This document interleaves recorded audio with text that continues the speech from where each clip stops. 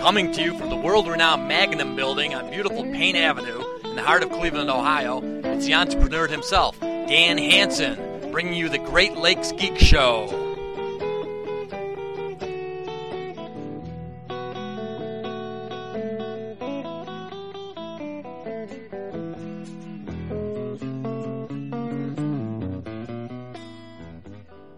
Bill Gates is famous for taking regular short reading vacations where he immerses himself in books, magazines, and papers, and he makes a point not to read about software. He looks for areas outside his expertise because that's where he can learn the most. And I'll tell you, it's not easy. When my Scientific American comes in the mail, it's very tempting to jump right to the mathematical games and skip over the difficult articles on biology or chemistry or other disciplines I am lacking in. When I do force myself to read one of those articles, I usually get lost and realize I am in way over my head. But every once in a while it pays off, and I learn something that applies to my own business, interests, or life.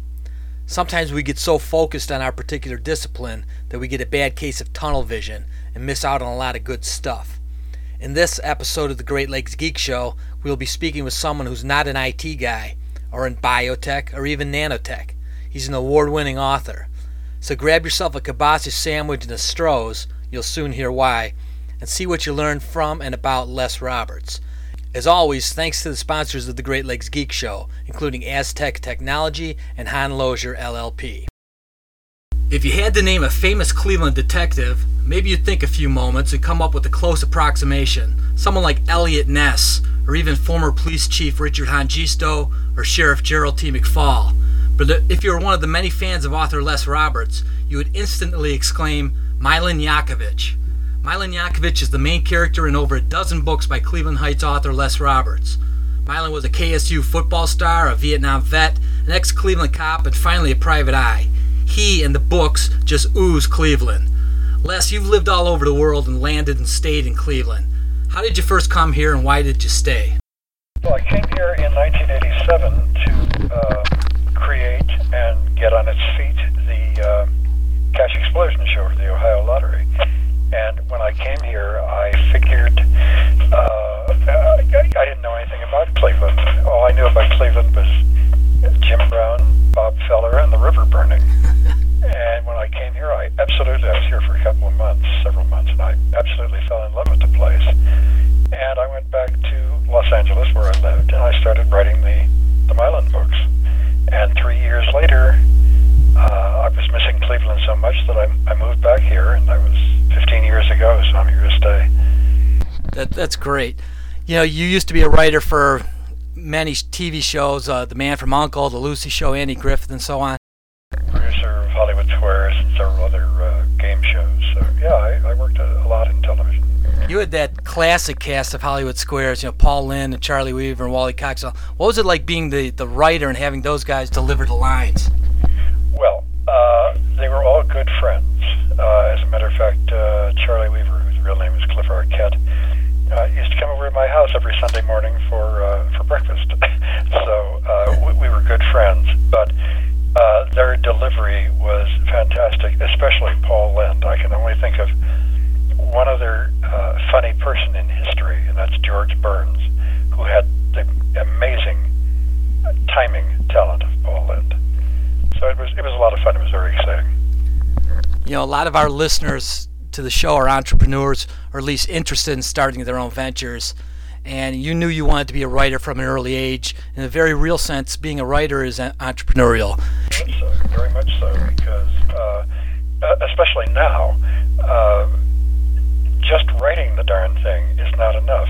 You have to go out and hustle it and promote it and go out and do book signings and television appearances and radio appearances and all that sort of stuff.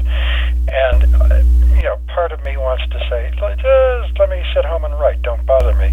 But then nobody would read my books because they wouldn't they wouldn't promote them. So I think you have to be an entrepreneur, and you have to think of just how you go about marketing something, like anything else. Is there any advice you would give when they get the equivalent of a writer's block in their business? If you have writer's block, forget about it. Just keep going. It'll go away.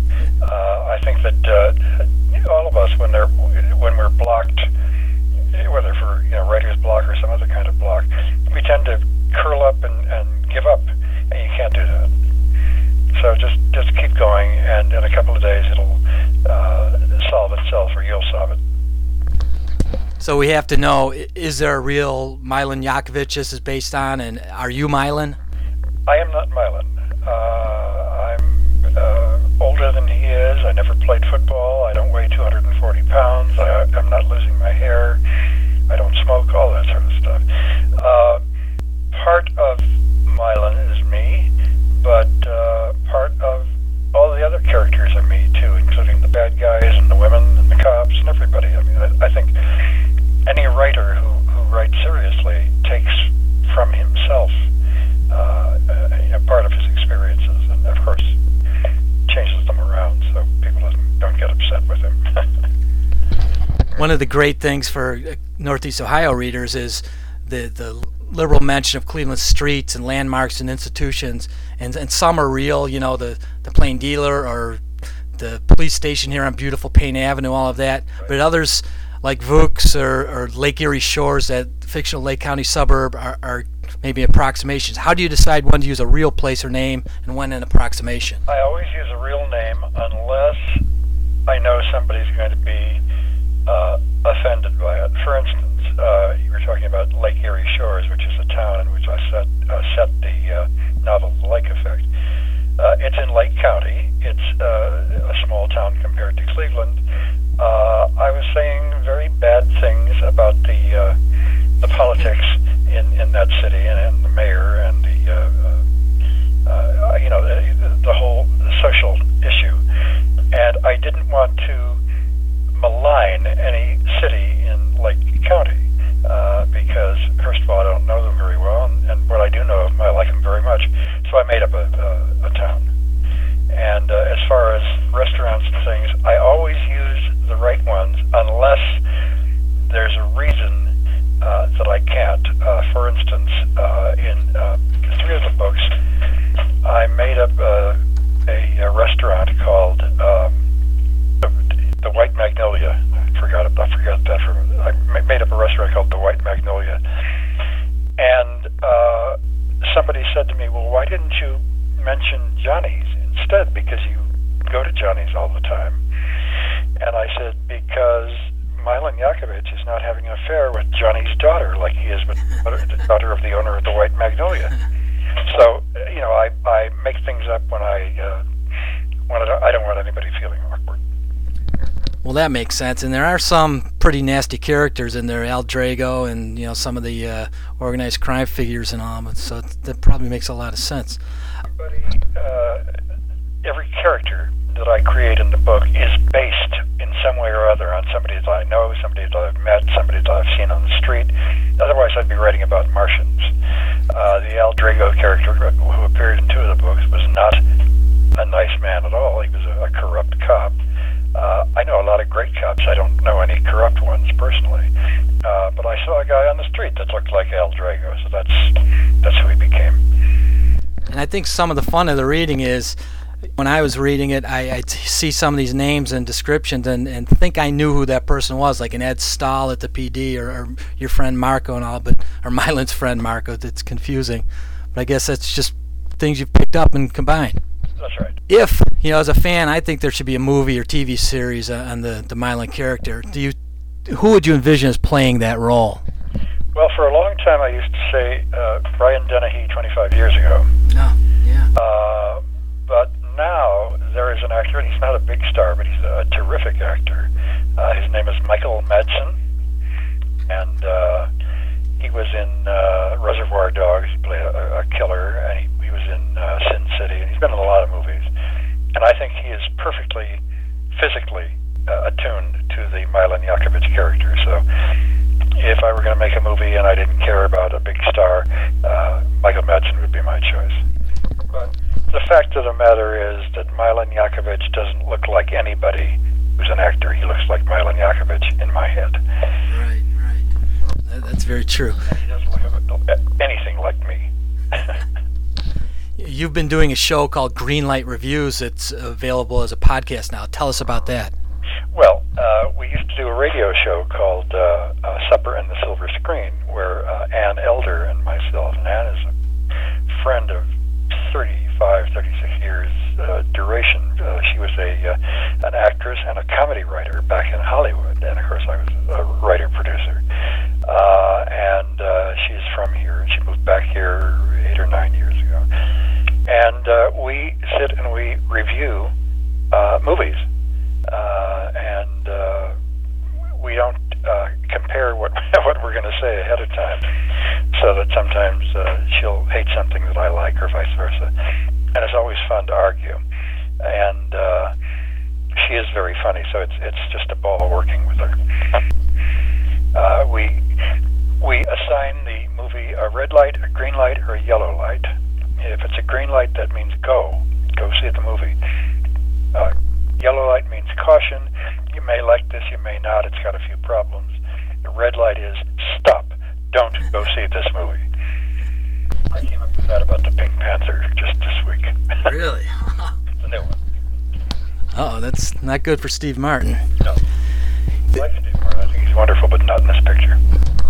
Obviously, because of the Milan Jacovich stories, you're huge in Cleveland. There's a Milan Jacovich Day, and Lolly the Trolley's going to have a bus tour of some of the Milan's hangouts. And you have an autobiography coming out this month. That maybe that'll touch on some of the things besides Milan. Well, it's all about me, actually.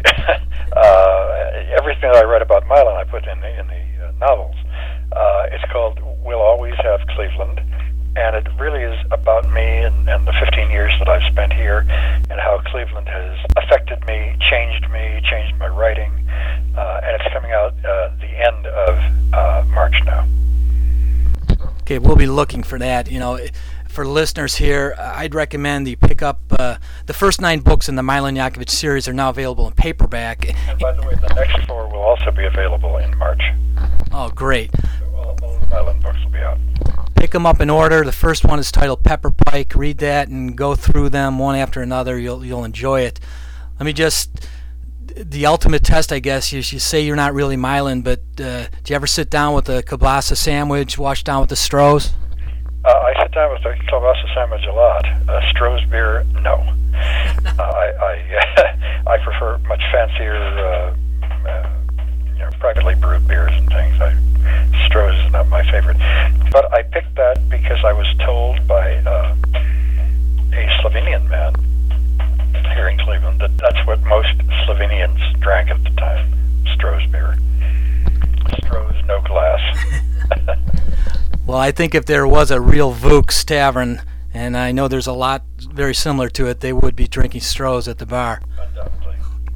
Well, today we've been speaking with award-winning author Les Roberts. Be sure and follow the links in this site to learn more about Les and his books and his upcoming autobiography. Thanks, Les. Thank you very much, Dan. Appreciate it. You've been listening to the Great Lakes Geek Show. Come back soon at www.greatlakesgeek.com.